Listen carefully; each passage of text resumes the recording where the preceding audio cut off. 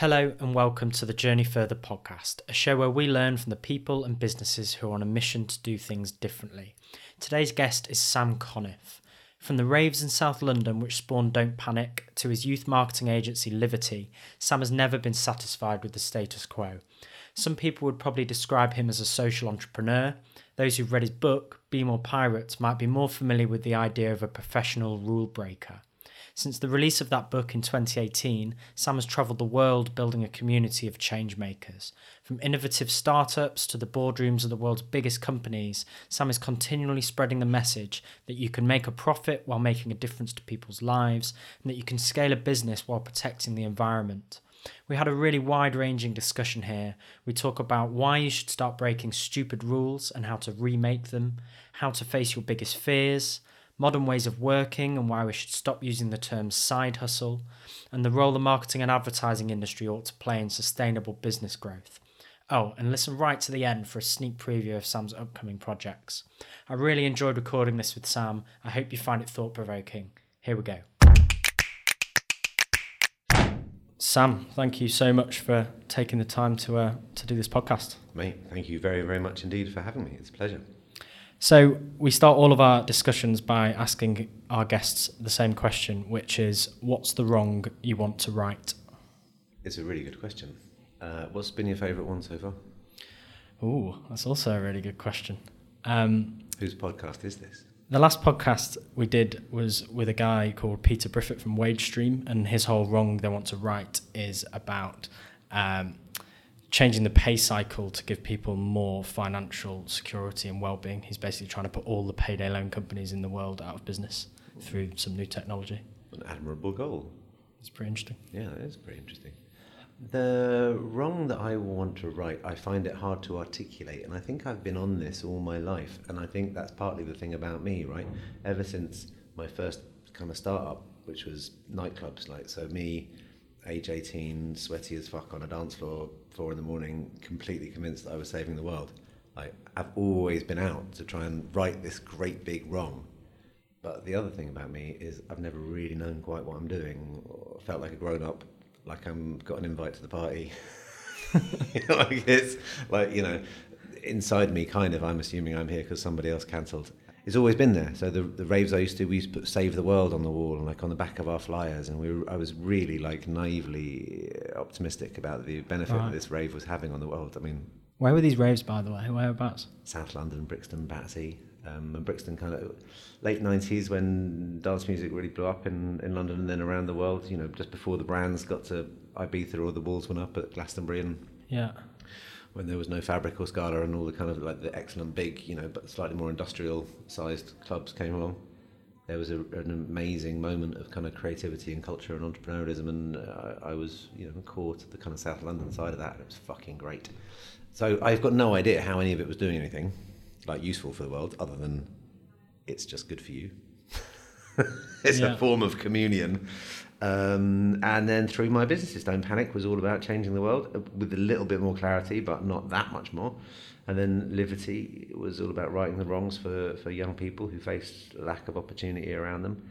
And then over time, aspects of that became TV shows that would get young people thinking and talking differently. And we created a huge space reclamation program that would unlock spaces for young people in areas where there wasn't space for them to go and do the things that they wanted to do. We created magazines that span the world, from Johannesburg townships to Bradford estates, that give young people opportunities and platforms they wouldn't otherwise get. My last act in Liberty was winning the BEMA Grand Prix for changing the marketing industry from being something that sells people shit they don't need towards a place where purpose is a more adult conversation. And then in the book, so it's probably about power and the sense of power and frustration that I've always had in all of these things. There's a similarity, and one of the things that most annoys me ever since I was small is the idea that you think you haven't got the power to make a difference in the world, and yet the truth is the only thing that makes a difference is individuals, and then small groups of individuals. Nothing else does. And so we all buy into this notion that we're the powerless. But once you've taken the blue pill, or had your ayahuasca moment, or whatever it is, or been redundant, seen the bottom of the pit, whatever the life-changing moment is that's suddenly broken through the paper walls of stuff and life around you, you begin to see that those who have the power have so little power, and we give them power by our continuance of the pretense that we don't. And then all of a sudden someone comes along, like Greta Thunberg is currently doing, and now all of a sudden she seems so powerful because her story is so great and she's in this place. And that's the bit, that would be the wrong that I'm most interested in doing. Particularly now, particularly when power sits kind of in all the wrong places and the people with the closest proximity to the problems, there are so many interesting solutions, and the one-dimensional and out-of-date notion of leadership that we've got feels so disgracefully imaginationless and devoid of the right kind of direction. This is the time, and seeking ways to give people that sense of their real power and to feel it and distribute it, and if necessary steal it from the places where it's being wasted. That's my current articulation of the wrong I think I've always been trying to right. So as you say, even from those early days when you were putting on raves or starting your first business, that wasn't maybe so clear to you in your mind then, but there was an inherent feeling in you that you were doing something which gave back to a community which was being underserved in one aspect or another. Yeah, right back to the beginning, right back to being small, and I've done my time in therapy and the rest of it, and I'm sure that's, my father died when I was in fact, one of my mentors in life, one of the kind of grandfathers of social enterprise being a kind of business model that tries to make some money whilst making a difference, that I thought I'd invented in the early 2000s, only to discover it had been around for quite a long while, which says a lot about my naivety and my arrogance. Anyway, Liam Black, who was set up 15 with Jamie Oliver and has been at every kind of major milestone of the social enterprise movement, once said to me, Sam, show me a successful entrepreneur and I'll show you someone with father issues. And I thought it was just him being his typical kind of blunt self. Right. But actually, it's kind of classic, isn't it? You're trying to put the world right for the wrongs that you've faced, and we all do this. And I think there's a notion in most entrepreneurs' journey, particular social entrepreneurs' journey, where they go through the saviour complex, trying to inflect their view of what righting a wrong is. And then I think there's a maturity which hopefully happens to most entrepreneurs when they realise that their vision of what's right isn't necessarily right for everyone else, and then you begin to move into another space. Going back to your early ventures then, Don't Panic to begin with, I'm familiar with the Don't Panic brand as it is now, but that's obviously long departed from when you were involved. When you set that up, did that have that sort of social entrepreneurship behind it? Or was it more liberty with it? I see it still does. Their best work, the work that they won BAFTAs for, was the TV show that brought back satire, and the best moment in that was them installing a stained glass window of Tony Blair in Tony Blair's own house, at the exact moment that he was disappearing up his own arse, sadly. And the work they did ending the relationship between between Shell and Lego, and the stuff they did for Save the Children. So that campaigning activist side is there, and it was there when we set it up. It came out of the rave days and making little club packs outside raves and putting flyers in them. Yeah. And then the thing that stopped it just being a club flyer pack was that we wanted to make this publication. And the publication from its very first episode was, hey you, why don't you go and do something less boring than just getting off your face? Not every weekend. And we started putting in evening course listings. What are you thinking? A bunch of 20-somethings high as kites, at the kind of heyday of how much fun London was. Suggesting evening courses. And then we did stop checks on minicabs, and it just kind of evolved into much higher, broader political. We did work with Banksy when he was really young on quite a lot of big global, pre-global warming awareness issues, and Pete Fowler and other artists, and we'd tackle all sorts of really big topics, and increasingly the kind of poster that it became, you'd be found on walls all over the country, and it had this kind of cult and cultural status. And I think the DNA of all of that is in there. Joe, who runs it now much better than I ever did, would prefer to kind of, keep its kind of start-up vibe and feel, rather than admit that it's 20 years old. And I think he does that very, very well by a constant process of reinvention, which, is kind of core to their success. But even he, when we were right there at the beginning, he's more than I am an antagonist for change and with a strong anti-establishment feeling. I think I want to come back to Livity a little bit as well, but when you talk about that strong anti-establishment feeling, I guess most recently, or in the last couple of years, your book Be More Pirate has been your sort of outward expression Yeah. of that sense. For people who might not have listened to you speak before or read the book, could you give a little bit of background around how Be More Pirate came about, first of all? Of course, yes, I'd be happy to. So that journey of Don't Panic leads to Livity and a kind of frustration with the way the world works, and this dawning realization of like the world of marketing, and maybe there's a kind of place of influence and opportunity. And so Livity emerged to be a marketing agency that can make a difference. And you said you want to go back to that, so we can go back to that. And but at the end of my journey of it, after 15 years, feeling really critical of the bollocks that's talked about brand purpose and the lack of leadership in what used to be and should be such an influential industry, and the cowardice at the top of so many businesses upon whom leadership is falling to take us forward when politics and policy is largely let us down, and just the frustration that can end up in a really well-meant campaign about diversity or other interesting and important topics on the edge, on the outlying edges, but like this resistance to address the obvious elephant in the room, that it's the fucking engine that needs changing. Like sticking a catalytic converter up the arse of capitalism doesn't, makes the exhaust smell better, but we all need to move to a hybrid model, and that's the real brief that marketing and the advertising industry, this is not the answer to your question, I'm sorry, should be addressing. What's the brief to us in a degrowth environment? Whereas at the moment, we're like the bottom feeders of, the late stage capitalism, when consumerism was going to look like a fucking war crime a few years from now. So that's the interesting bit that we should be wrangling with. And as I was leaving Livity and handing it over to a much better, younger, less cynical team than me, who are doing a much better job than I ever did, I needed a vehicle of escape, and I was carrying on all my work that I do with young entrepreneurs, and in them I was finding the optimism, which I'm deeply and profoundly optimistic.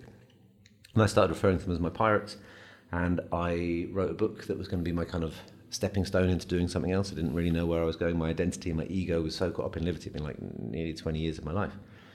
And I got it commissioned by Penguin, and it was called Purpose First.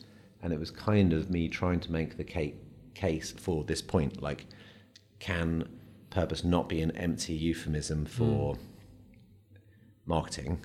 And is there actually a different route to commercial growth that's sustainable? Anyway, it was fucking boring as hell, and as boring as it sounds actually, and would have probably been bought by the 2,000 people who already believe in that argument. And I started comparing. It would be like the worst talk at TEDx Balham, if such a thing existed. Anyway, and then in a session with some of the young people that came to the Livity's network, one of these lads said to me, "Where the fuck are all the pirates? Right. What's happened? Where's your usual interesting rocket ships and analogies?" And I went back to my desk and I was like, why do I use pirates? And that weekend went to the Greenwich Maritime Museum and started looking into the history of pirates, and I fell off my chair.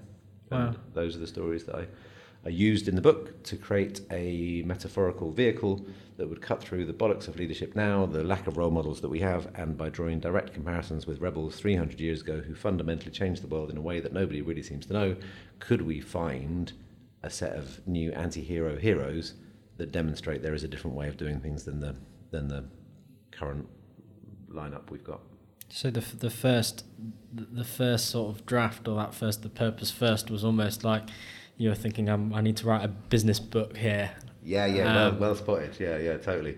And I was using all this kind of business, and like I said earlier on, I was trying to be a grown-up, trying to be the grown-up that I'd never really thought I was, and it was awful. I really justifying every sentence 1,000 times. Yeah. It was a necessary part of the process, and then I found my voice. And the key to Livity's success, and the key to everything I've ever done and everything I know, was the benefit that happened to me during the process of setting up Livity, when we started opening the door to young people. We're based in Brixton, and every day really fucking smart kids who get written off by society would come in the office and share their lives with us and get involved in our projects, and we didn't realise really what we were doing. It became a very sophisticated training program that fundamentally changed kids' lives in a way that very, very few services that are supposed to do so get anywhere near. And at the same time, we became a youth agency with insight that, you know, just put so much distance between anyone else trying to do it, that'd make their head spin. Like we would win again and again because we had these real life kids telling us what they thought, and we'd involve them and find really meaningful ways for them to get involved. And they taught me so much. They taught me everything. And so when I've tried to find my voice in the book, I just started workshopping it religiously with really smart young people all around the world who I think are where the solutions lie. So social entrepreneurs in townships of Soweto, or really smart startups in Baltimore and Detroit, and this incredible group of young entrepreneurs in Athens, you know, going through all the stuff they feel like. In those spaces, you're probably going to find the answers that 10 years from now are going to look quite good because they're dealing with the shit now, more so than you are amongst the morbid, self-interested anachronism at Westminster. Yeah.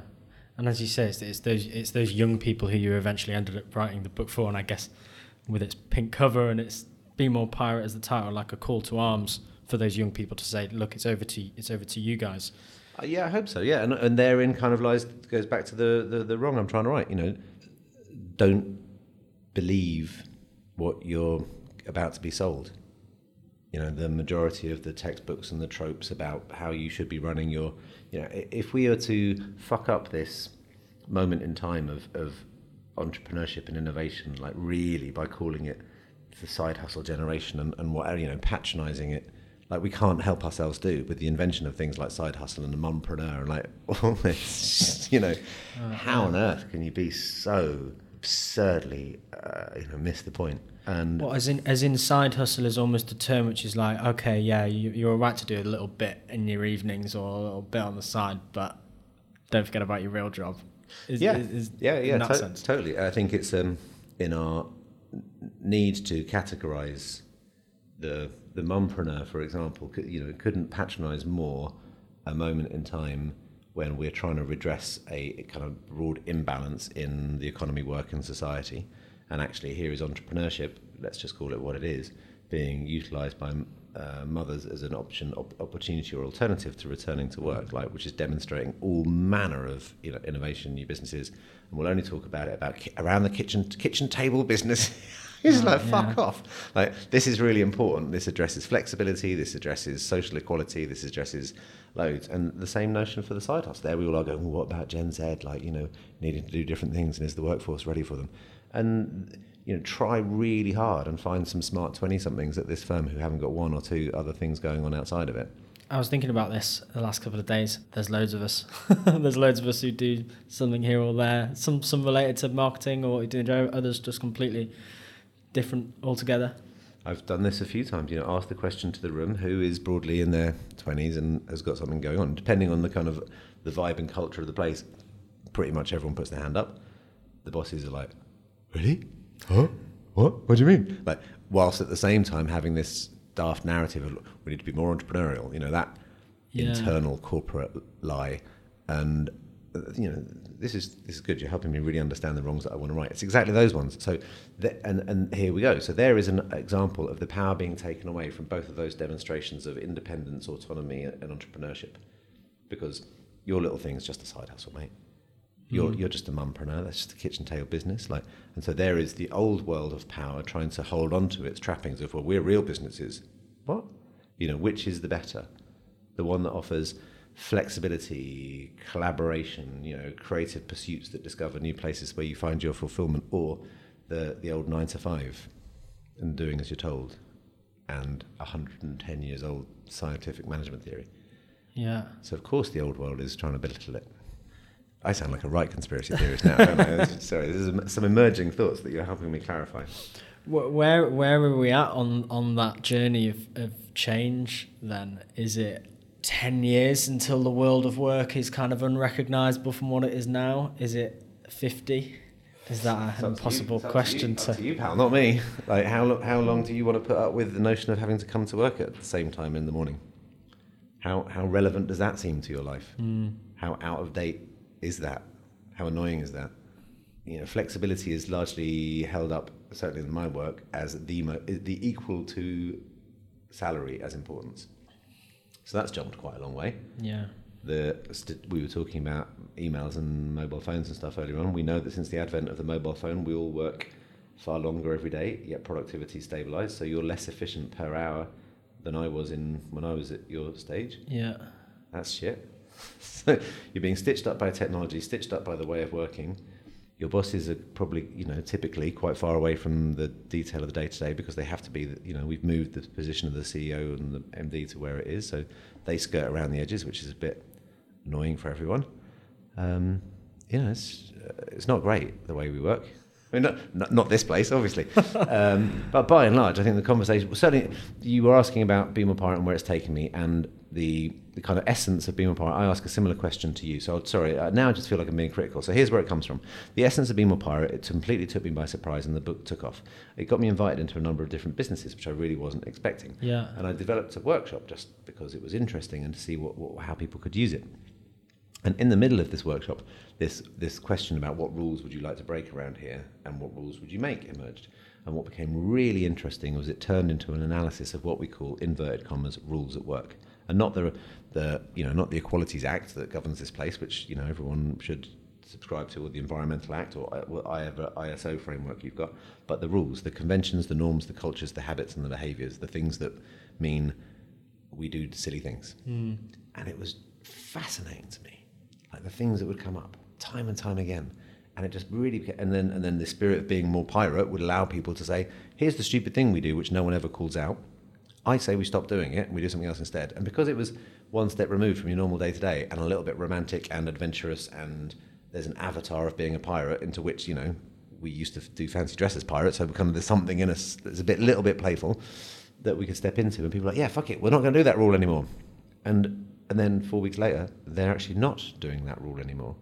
And we're so used to innovation, away days, transformation being a conversation where loads is discussed but nothing really happens, that's the norm too. So here in this moment, this mutinous moment, the room said, fuck it, we're not going to do that because it's bollocks. And everyone's like, yeah, it is bollocks.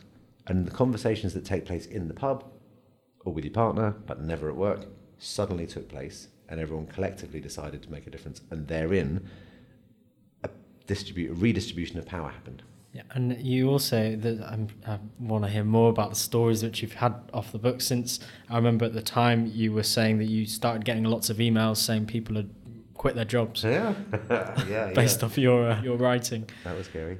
Yeah, and I suppose that's what started me on the track of it. The book was just out, and I started getting this regular drumbeat of people dropping me a line and saying, read this part in the book, and it really appealed to me. You're totally right.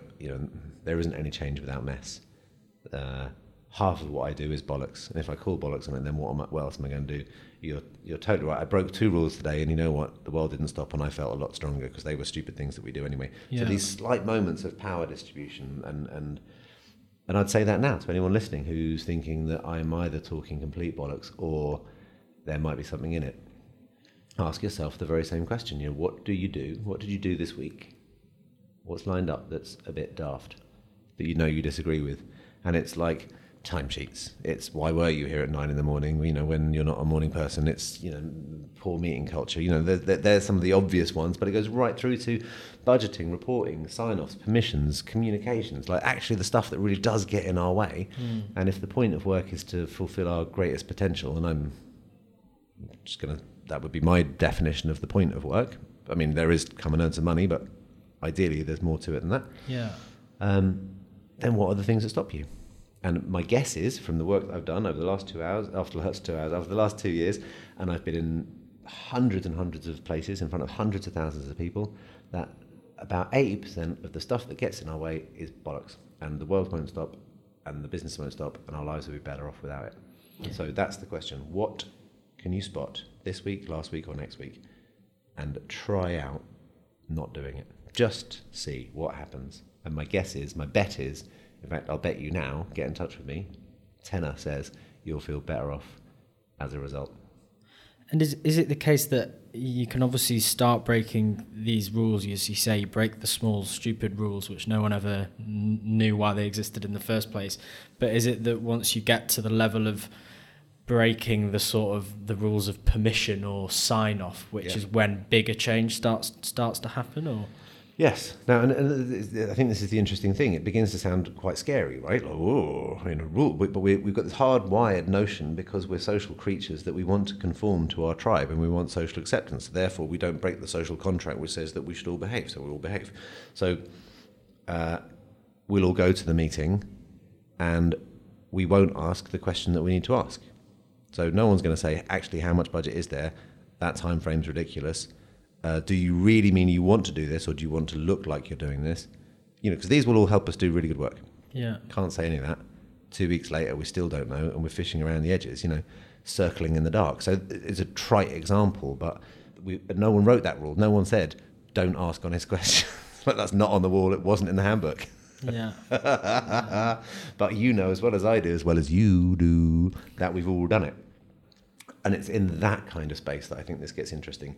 And when you break that rule twice, 3 times, it's like any other muscle. And with regular exercise, the muscle becomes strong. And at first you feel like a total weirdo for saying, I'm not coming in on time anymore because it's bollocks. And I do most of my work in the evening, and I'm going to do an 8-hour day, and I'm going to do productive hours because all the science tells me that anything more than 40 hours a week is unproductive.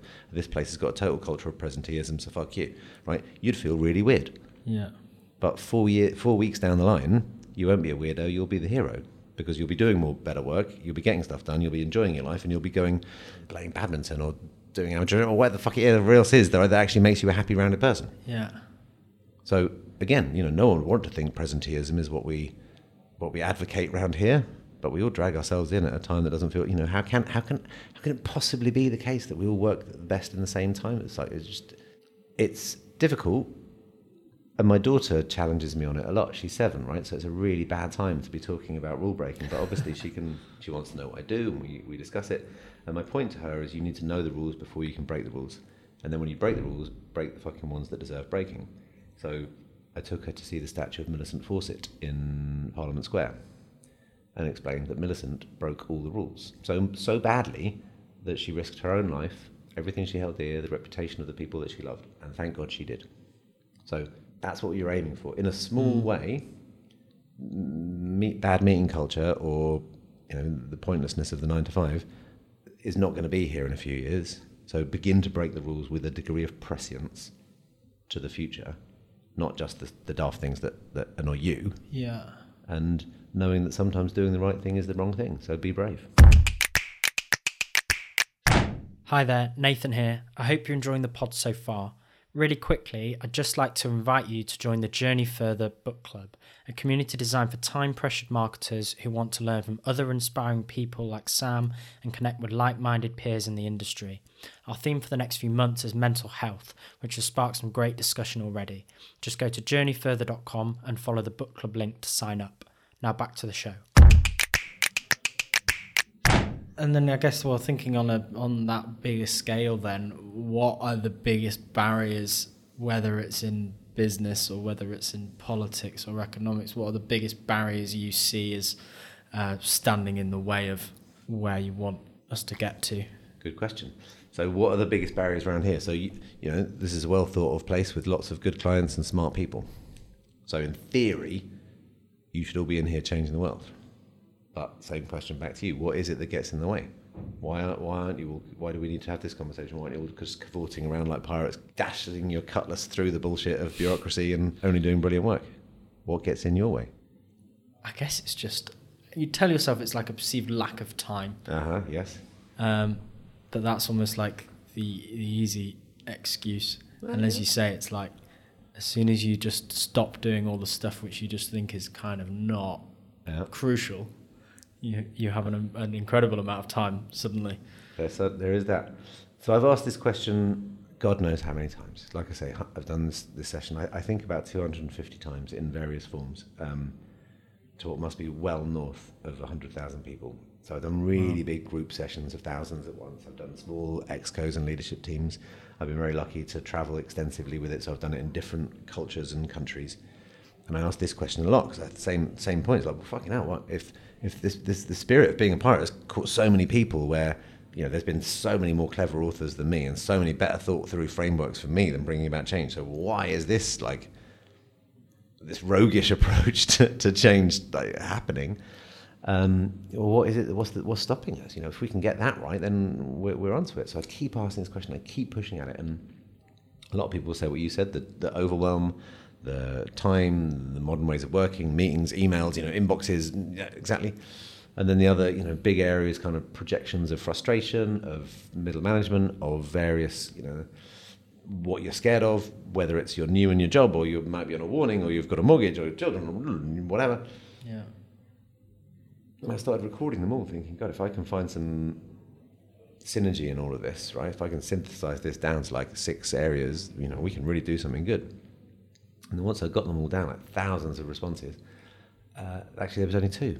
They all fell really quickly into 2 subcategories: fear and admin. Fear and admin. Fear and admin. They are the enemy. That's what gets in the way. That's what stops all of us showing up and changing the world most days.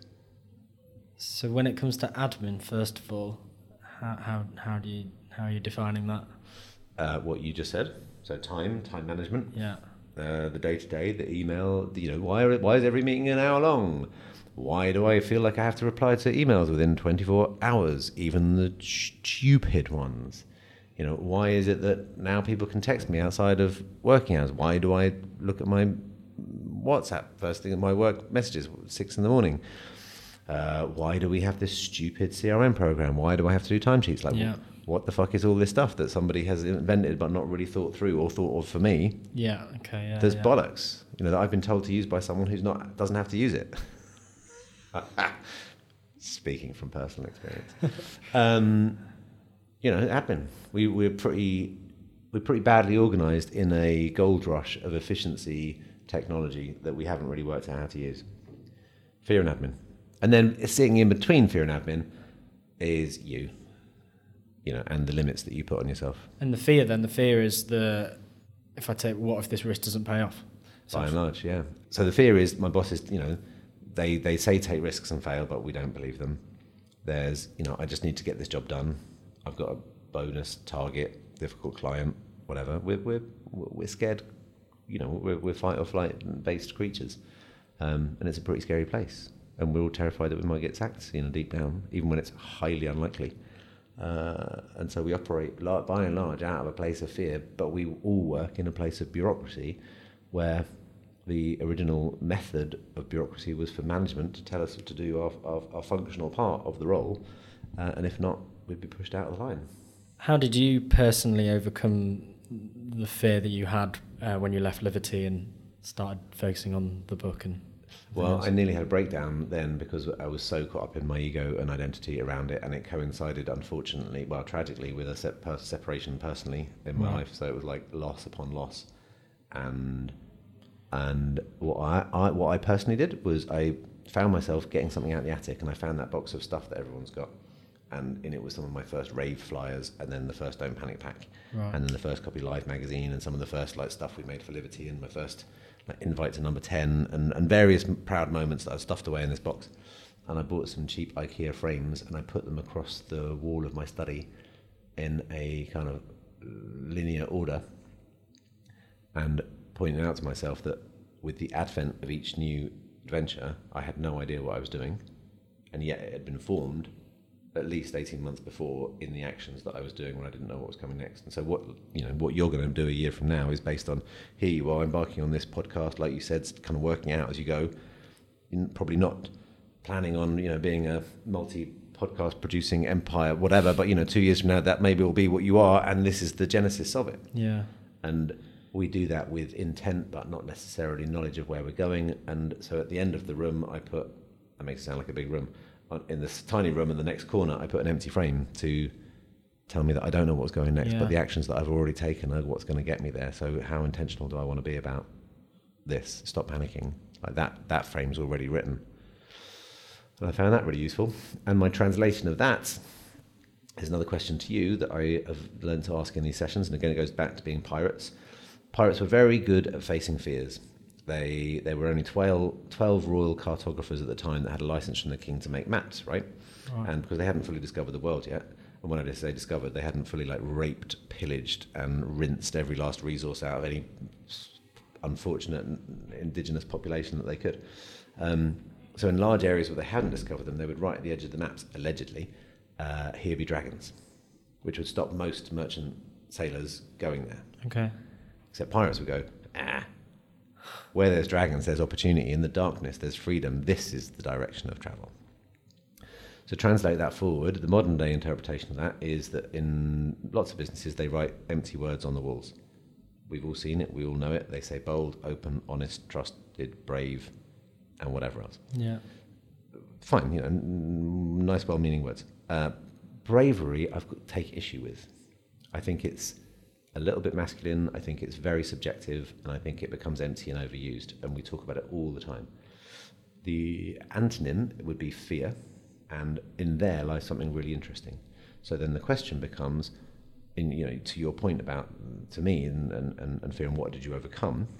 My guess is facing your fears has got to be one of the top ways of developing as a human being. Not there's lots of different learnings you can do and other experiences which are also highly beneficial. Yeah. But facing something that really scares you, overcoming it, taming it, whatever it is, by God, who would disagree that you don't really, really grow in those moments? And also then you put that fear behind you and you level up to be able to take on a bigger challenge. You can help others through similar fears. I mean, as human beings, as a thing to do, it's pretty profound. And you can't do it too often. We are in a, thankfully, an evolved and maturing conversation about mental health and well-being. So, you shouldn't spend your whole time being scared. That would be obviously bad. But maybe there's a difference between good fear and bad fear. So let's assume there's good fear. And what would it look like if you were to actively choose to face your fears a few times a year? So then the question becomes, what do you have on your schedule, on your plate, deliberately, in the next, let's say, 8 weeks, that scares you? Yeah, I don't think I do have anything. Nothing springs to mind. And it would if it really scared you. Yeah. And typically I'll ask this of a room, and usually about 5% of the room say, yeah, I've got something I'm actively pursuing that scares me. And again, I'm not in a position to judge because I don't know what people's lives are or what their positions of privilege are or whatever the stuff they've got going on is. Yeah. But if you were 2 or 3, maybe 4 times a year to ask yourself what scares you the most, to steal from Eleanor Roosevelt, who said once, if you really want to know what you should do next, you should choose the thing that scares you most. If you were just to do that in your career, in your unformed desire to have an impact on the world, in your haven't quite worked out what you completely want to do when you want to be a grown-up, whatever it is, think of something that really does scare you. Interesting. And decide to do it. We have a whole company thing every Friday where someone from around the company stands up and presents about something, like something they're interested in, something they've been working on. And someone stood up the other week and they said beforehand, they were like, I'm terrified of standing up in front of the company. And I was like, it'll be fine. But I probably wasn't empathizing very well because I quite enjoy that, I think, and I don't feel particularly terrified by it. But it was amazing to see her afterwards, having done such a good job. Yeah. And I guess it can be something as simple as that, really. The fear is still subjective, but it's also unavoidably honest. Like fears it's not uncomfortable. I'm doing something a bit difficult today. We've got a tough meeting. That's not what we're talking about. We're talking in your gut. I'm scared. I'd really rather not do this, but I know I have to. Scared. Yeah. What would scare you that you kind of? What's got that paradoxical notion to it? It's not on your to-do list, but it's on your not to-do list. Effectively, what would scare you right now in your career? A complete career change would be quite scary, or to do something which have no experience in doing before, so completely outside of marketing or advertising would be quite scary. I guess I'm quite confident in this area now, so pushing myself to test myself to do something completely new. There you go. So confident can very quickly become comfortable. Comfortable is rarely a good thing in work. You don't want to be uncomfortable all the time, like I say. That would be bad for your mental health. And maybe it doesn't need to be out of industry. Maybe it's something else. But yes, totally. Something that you would be well outside of your comfort zone. I find it, and I wouldn't say it if I didn't practice it myself. And I've watched people consider this, be honest with themselves, 10 minutes later hit upon what it actually could be, and then fucking go and do it. And rather than it take 3 years for your slow accumulation of knowledge and experience to get you somewhere suddenly, if you want if you want to have those leapfrog moments in your career, like that is difficult. I'm not saying it's easy, but it's a fast track hack to taking some huge steps forward. Put a little fear on your long-term to-do list and put a little mischief on your everyday to-do list, and you will go far, my friends. That's really interesting. Well, I wanted to ask you a little bit, I think sort of going back to Liverty a little bit, and obviously youth and young people were at the heart of that businesses, and then they became the heart of the audience, which you were kind of targeting with the Be More Pirate stuff. And you've spoken previously about a really interesting take on sort of sustainability in the marketing and advertising industry, and that idea that it's a bit of a race to the bottom. It's just more people spending more money to try and sell more things that no one really needs, and we can't support as a planet. Yep. Is the tide going to turn on that at some point? What will make the tide happen? Where at what point will brands actually stop kind of taking sustainability as a sort of add-on, or diversity as an add-on, and actually place those things at the heart of their businesses? What a good question. I would say on the latter point, possibly controversially, that I think this diversity and sustainability I would separate out. Yeah, of course. I think diversity is an essential component of the conversation, and I'm very grateful that it's now taking place at a more serious and senior level than it ever has before. But I would also come with a watch out that it can also fall into the bracket of identity politics, which is possibly distracting from the world is on fire. You know, right. The truth of diversity, I think, gets down to equality. A lot of these things, I think, if you weren't doing a shit job, then everything would be okay. Like the Equalities Act as a framework, you know, there is a lot of robust measures in place that we should be really, really aspiring to. And there are moments in time when policy is what you need. And the danger is we end up and why I'm harsh on this, because I obviously believe it, and, you know, spent my life trying to champion diversity and equality, and so I think that we shouldn't let anybody off the hook, me included. And I say this from an absolute position of total privilege. I'm a middle-class, middle-aged white man, like from London, just as privileged as it gets, is to really watch out that we end up applauding people achieving a baseline. So under the Equalities Act and the framework, we should be looking at a much better picture than we've got, and all of a sudden we might start clapping people who've managed to get, you know, a percentage of non-white or female places on their otherwise all-white male stale pale boards. Right? That's not good enough. What we should be thinking about, what do we look like way beyond the baseline? And because we've been so far beneath the baseline, we risk congratulating people achieving zero. Yeah, and we should be thinking about pluses. And that's where I think the danger of some of the conversations get us to. So then if we move to the sustainability point, I think there's something, you know, if I was to prioritize the issues of the day, which I think is necessary, that would take precedent to me. I mean, I think there's huge issues at play. The crisis of anxiety and identity, the kind of erosion of democracy, equality, and within that I'd really put social inequality, like the wealth distribution and how poverty then pervades into extremism and everything, and the overlap between all of those, which would be identity. And then a real fundamental, there's a problem, is the unexpected and unanticipated and unknown aspects of climate change. So we're kind of still having a debate about the known knowns, as they were, but the recent fires in Australia are a good example of it, because they took it by everyone by so surprise by creating thermostatic environments that initiated their own weather conditions that have never been seen before on Earth, where such heat created lightning. Yeah. Like no one, not even. There's no precedent for that. No precedent. No one. What the fucking hell? And we're still reeling from it. And now we move on to, you know, a global pandemic. So on to the next thing. That's the danger, right? It's it seems like so long ago already. I mean, you know, surely it's time for Love Island.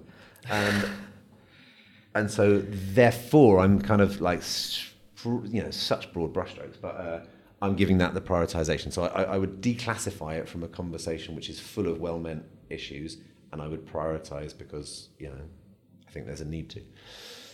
So I think the companies that aren't having the conversation now will kind of find themselves going to the wall. I can't imagine 3, 4, 5 years from now that this isn't the most important choice at a kind of both a shelf side level and anything above it. The research I see takes it right down to the, there's $1 a day, less than $20 a day, the kind of broad brackets of income around the world.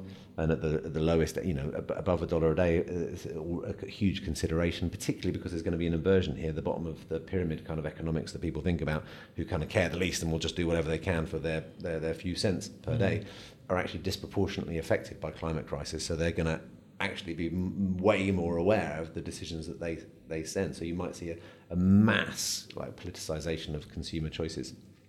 But ultimately, it's in there. It's in that notion of consumerism.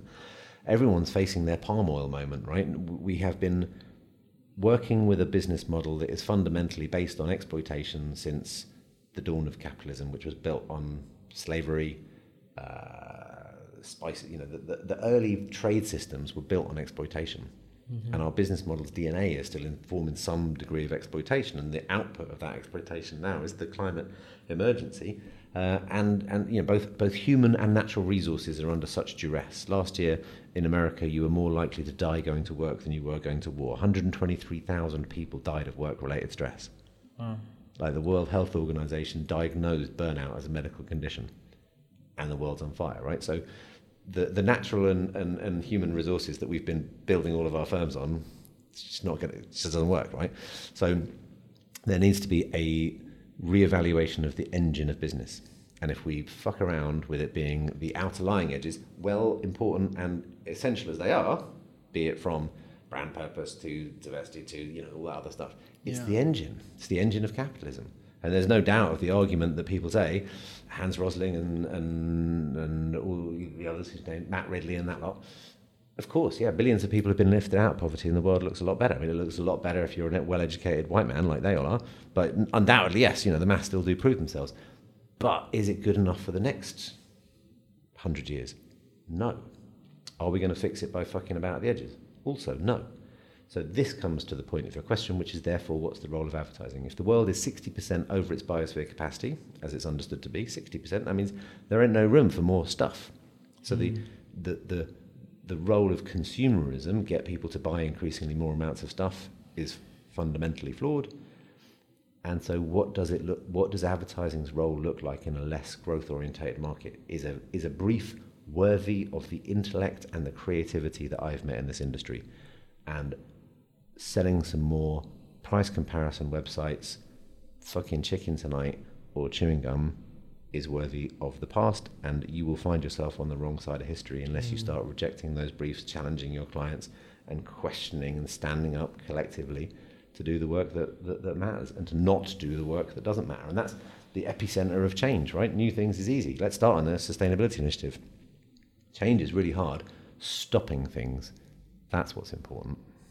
It's weird because growth is seemingly become a bit of the new buzzword in marketing in the last couple of years. You've got growth managers, head of growth, chief growth officers, and that's kind of the underlying tone of that is kind of missing the point of what you're saying, that growth for growth's sake is a dangerous. Whenever I hear it, I replace growth with deck chair. You are the chief deck chair officer. It's the deck chair mindset. It's less. This is the Titanic, and your job is now putting more deck chairs out. Interesting. I mean, there is, and I think we could add it, but that's the same bullshit as the chief purpose officer once was, and I had a role in inventing that as a term. God knows, and we used to have chief technology officers before them, and 8 years ago we had chief electricity officers. We don't understand the redundancy as well we could with some of these things. And if growth was about how do we as a business grow truly sustainably, which probably means less profitably, can we deal with that? What's acceptable to us through different ways of working? Cool, because the current narrative is how do we just adjust within what we're in? But the real question is, if it's going to cost you X million, which is coming out of your profit, to turn into a carbon negative business, is your board brave enough to do that? If not, probably step the fuck aside, because the rest of the business arguably wants that to happen for the short-term loss of the tuition fees for a few. Come on. Before we kind of come to a close, we were speaking beforehand, and you've got lots of writing going on at the moment. You said you're kind of focusing on a sort of broader range of stuff. What can people sort of look out for from you in the next months or years? I'm with my right-hand pirate, Alex Barker, who's an incredible woman, and she's going to be taking over the Be More Pirate movement this year. We are co-authoring, by which I mean she's largely writing, a How to Be More Pirate. Be More Pirate's a really great book, and I'm incredibly proud of it. I think it's broken into 3 parts, as you know. The first 2 parts are really good, and the last part is, to be honest, a little bit repetitive. And it doesn't really deliver on this thing that it sets out to do. The last part is like, how do you go and do this? Yeah. And it kind of falls short. Okay. So we're writing what should be the last section, which is based on the hundreds of people who've been really, really close to the community, and how have patients and practitioners collaborated to change the NHS? How have people left city law firms and started, really dynamic environmental incubators? How have people rewritten the agency model? Those pirate stories. So that will be ready and coming out in a few months, towards the end of summer. And then there's another book which I'm well into, which is taking these workshops I've described and reframing that. The thought that's come out in my head, I'm calling professional rule breaking, because it does justice to the paradox that I've seen, and it speaks to all of the kind of really data. I mean, I've been recording it as best I can, and I've done some surveys to back it up. What are the bollocks things that we do, and how do we get over them? And that feels very distinct from the pirate metaphor. And then in my head, right at the beginning of this, I was writing there was a different Be More. I see Be More kind of as a trilogy. There's 3 big characters in my life who all have the similarity of being on the kind of edges of things. And pirates has been there as this thing that I've said all my life but didn't know the story of it. The second area are the criminals, gangsters and dealers. Right. I've been incredibly privileged to work with the young lads who get written off by society, predominantly lads. I'm not saying that in a sexist term, but 90% of the prison population is male, and that's probably been concurrent with the guys that I've worked with, and I've worked for years with guys in that situation. And to my mind, some of the most natural born entrepreneurs there are. And then the outlying edge of that being around migration and how we're unable to get our heads around that. And I've kind of got this idea that Be More Pirate, Be More Gangster and Be More Migrant would be the trilogy. Wow. And that would make me really happy, because I think they're all, going back to your very good beginning question, they're all wrongs that I would like to right, narratives that we allow ourselves to buy into, and stereotypes that do the worst thing that stereotypes do, which is to subjugate and categorize potential and talent of human beings in ways that we really need to overcome for the world we're moving into. Well, I look forward to reading all those. Wow. So just to wrap up then with these 3 final questions. Yes. Sam, what did you used to believe that you no longer believe in? I've always championed and believed in business as a force for good, particularly brands, and that was the whole ethos of Liberty and really what social enterprise is about. And I still believe in it, but I think that we really need to keep an eye on it. Right. I think there is such danger. What, as in that's now being exploited as a vehicle? Yeah. I mean, the incredibly rich and influential few, no doubt of the good that Bill Gates has done, but the undemocratic notion of like the huge pockets of vast wealth, and therefore the decisions that are getting made about what we'll do for humanity that come down to like Gates, Bezos, and a few others, and then the fucking pathetic, like overall. Like there's no power in the world more powerful than the economic models that we've done, right? Really name the business leader, and our best leaders at the moment are in business, because they've largely left politics because it's become such a problematic place in which to work. Although there's excellent leaders in there, but not the caliber that we need. Name the business that's really fucking stood up and stood out, facing proper crisis that you don't look at, and even the bolder statements that you don't look at and think are a bit PR like. Where are they? So not that I don't believe it, and I think that is the biggest opportunity we've got to right some wrongs, but like, The challenge is bigger than ever. Yeah, in a time that requires our very best leaders to step up and stand out, right? We've got preposterous bellends like Elon Musk. At least they've got ideas that are big enough. But by God, I love you, Elon, but I wouldn't want you in charge. So where are they? Emmanuel Faber, Paul Pullman, maybe. I mean, come on, guys. So secondly, if this wasn't your mission in an alternative universe, what would be your mission? What would be the wrong you were trying to right? I would legalise the two oldest professions in the world in drugs and prostitution. I can't think of any more rank hypocrisy in the world where human beings are unnecessarily subjugated and exploited ruthlessly and endlessly in this weird, dishonest acceptance that we fucking hell, it's going on everywhere. And now finally we've worked out how to make some money out of weed. Like, we might just about fucking really slowly legalise it, tax it. But nonetheless, fucking everywhere else, people are dying unnecessarily, being trafficked left, right and centre. Yeah. And nutters and psychopaths are making a fortune on the back of human exploitation. Like, end it, legalise it, let's get real about it. And then finally, if you could recommend one book for members of the Journey Further book club to read, what would it be? There is an absolute banger that I'm reading at the moment called The End of Average. And it's a really tidy little short book for those of you who, sometimes embarking on a book is a bit of a big deal. If you had, you'd read it in a week on your commute, no problem. It's fucking genius. And it's broadly about the guy who invented the science of averages and two other key figures in history, and how between the three of them, they're like the dark horsemen of the end of all of us, invented categorization, mediocrity, and averages. And it changes your outlook on the world forever. And it's really recent, and I can't believe it's had so little attention, but I really, really, really can't recommend it enough. Okay, nice. I'll make sure we share that. Sam, it's been a pleasure speaking to you. It's been Thanks, so man. interesting. Yeah, I've really, really enjoyed it. Sorry if we went a bit deep, went a bit far, but it's been a good conversation, good questions. And that was amazing. No, thank you.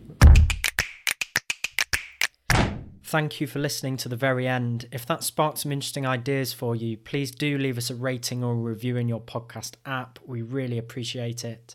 For more from Sam, head to BeMorePirate.com, join his mailing list, follow him on social. As you've just heard, he's got some really exciting stuff in the pipeline. And join us, the Journey Further Book Club, for bite-sized insight from the best business books and chance to connect with the brightest minds in the marketing and advertising industry. And as always, if you want to get in touch, we'd love to hear from you. It's podcast@journeyfurther.com. See you soon.